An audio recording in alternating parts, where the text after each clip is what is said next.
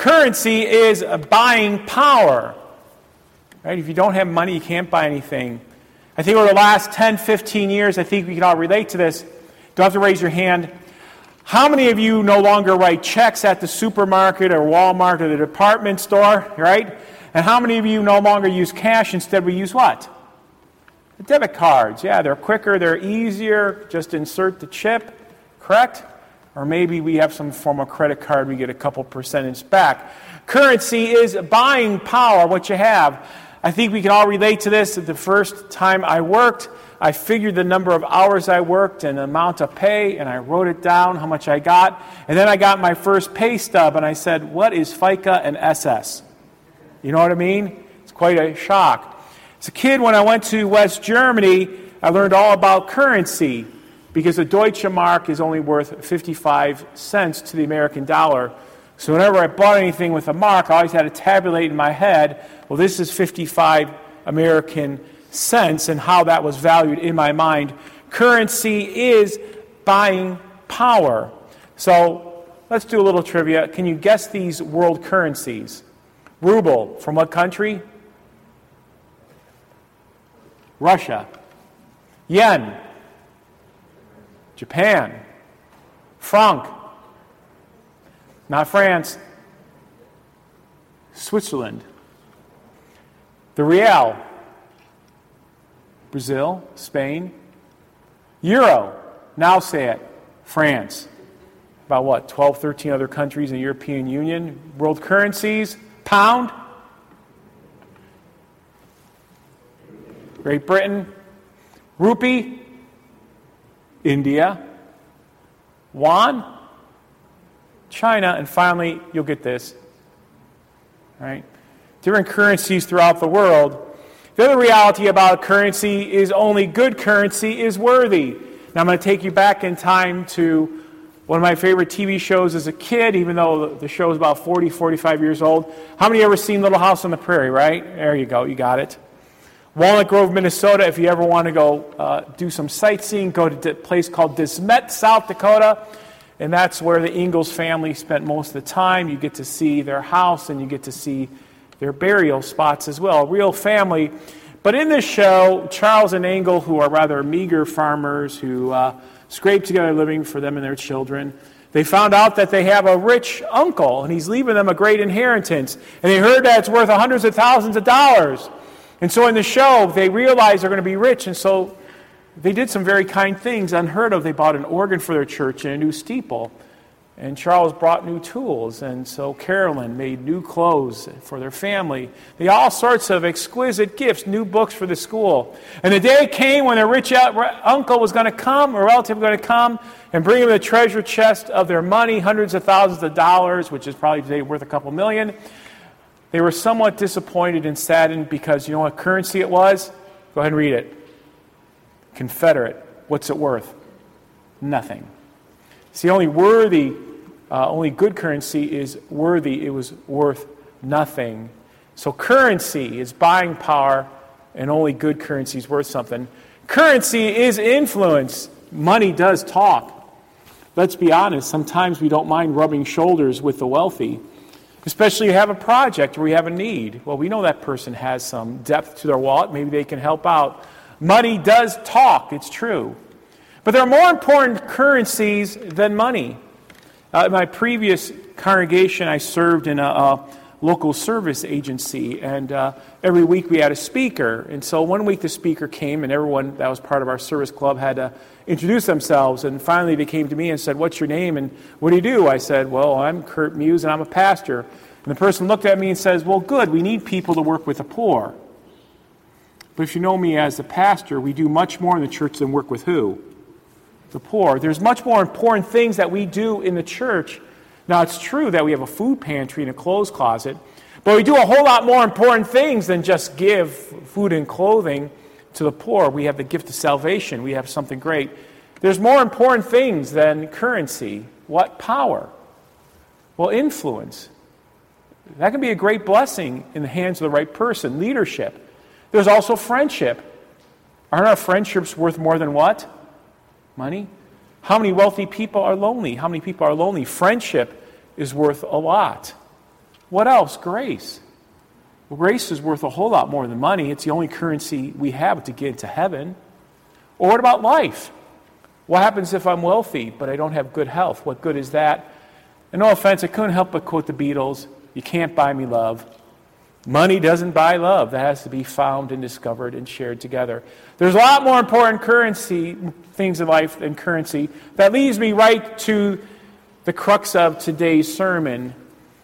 And so in Acts, Peter and John, they're walking along and they see a crippled beggar. The only thing you could do was beg. There were no nursing homes or rehabilitation centers. There were no long-term hospitals. The only thing you could do is beg. And can you read what he said? What was said to him? Let's read that. When he saw Peter and John, he asked them for money. Peter said, "Look at us." So the man gave them attention, expecting to get something from them. Then Peter said, "Silver or gold I do not have." You see, he had something far more worth than silver or gold to give this crippled beggar. What? Let's find out. Peter had an eternal currency. Read it with me. "But what I have, I give you. In the name of Jesus Christ, get up and walk." See, the currency he had was worth far more than silver or gold. He had the power of the resurrected Lord. Get up, walk. I have something worth far more value than just a couple simple coins. You see, friends in Christ, we're still in Easter. I know our minds say we're not. That was 2 weeks ago. We put the eggs away. We put all the decorations away. That's no longer out. But Easter is still with us because the resurrected Christ is still with us. And we have the power of the name of the resurrected Christ. And he always calls us, read that with me, repent then and turn to God so that our sins may be wiped out, that times of refreshing may come from the Lord. You see, we have a greater currency than money. We have the power of the resurrected Lord who forgives us repentant sinners. That is what we offer. That's a blessing far greater than silver or gold. That's a great currency. Friends in Christ, when you die, when you approach the gate of heaven, what currency is going to matter? Will your good works bring you into heaven? Will your money bring you into heaven? Will your fame bring you into heaven? Will your reputation? No. There's only one currency that matters, and that's grace through faith in Jesus Christ. It's not from our own power. It's connected all the way back into the Old Testament, the promise to Abraham, Isaac, and Jacob, the promise of the Messiah, fulfilled by the prophets who talked about the coming of Christ, and he is the holy and righteous one, the author of life. And our greatest currency is Christ's death and resurrection for us. That when we die, the only currency that matters is Christ's death and resurrection for us, his grace. That's the only thing that's eternally worthy of anything. Nothing else is. Now, Martin Luther, the great reformer of the church, wrote this about what currency matters. Can you read it with me?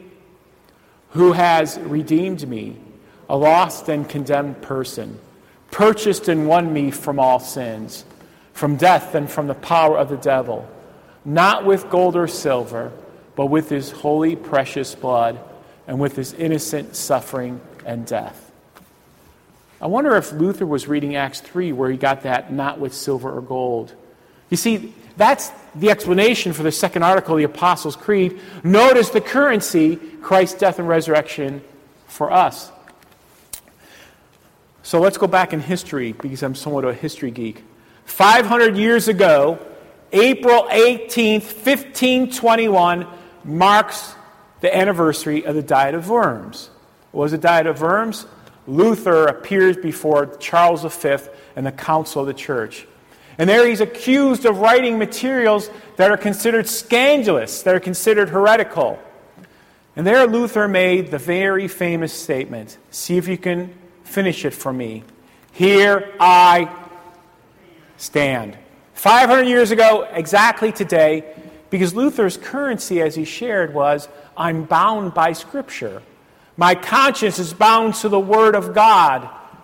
Someone must convince me of Scripture and plain reason where I err. His currency was the grace of God, and he's willing to stand up for it. The currency is Jesus' death and resurrection for all. Today, 500 years ago, was Luther's currency the Word of God? He was willing to risk life and limb.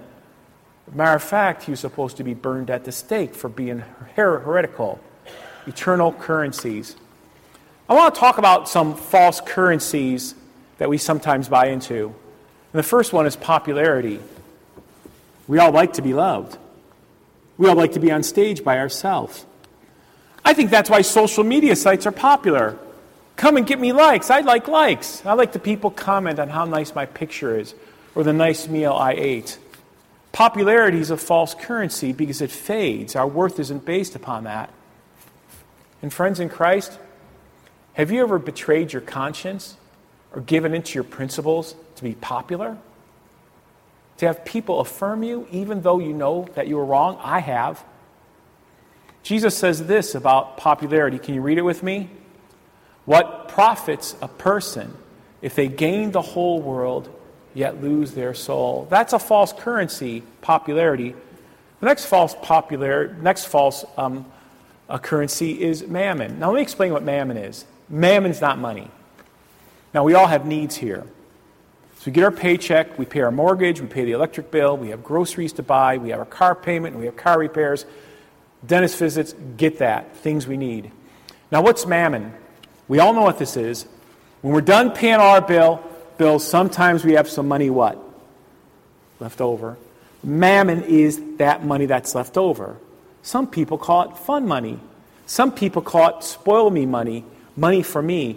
Mammon is the excess money that you and I have that some people worship, because now we get to have fun and we get to do all sorts of things. I'm not talking about needs, I'm talking about wants. Mammon is a false currency.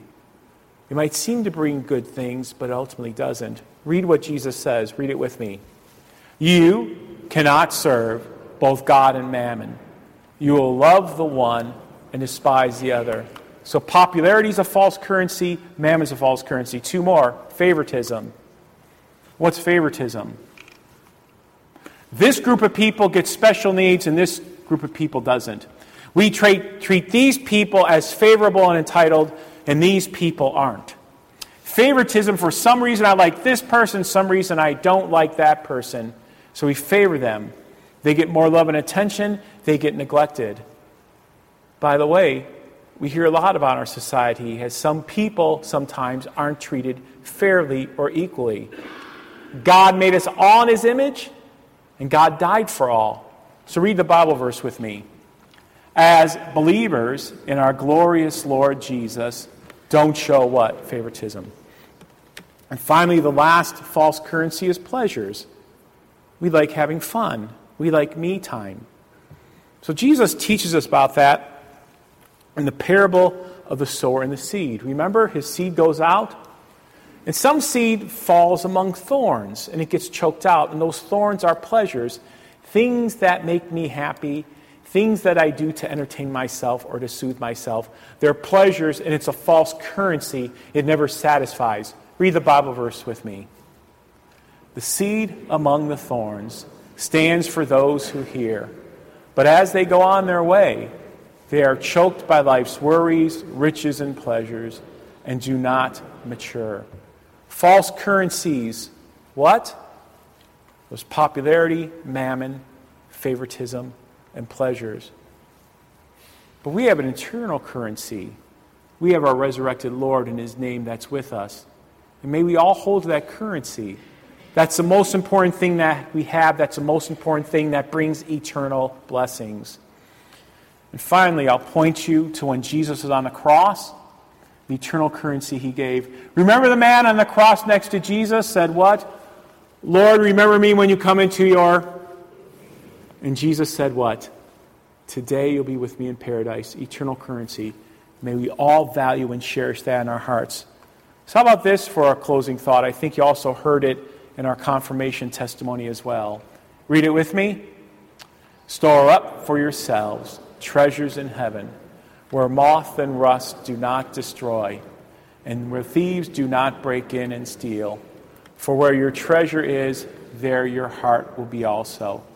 And all God's people say, amen.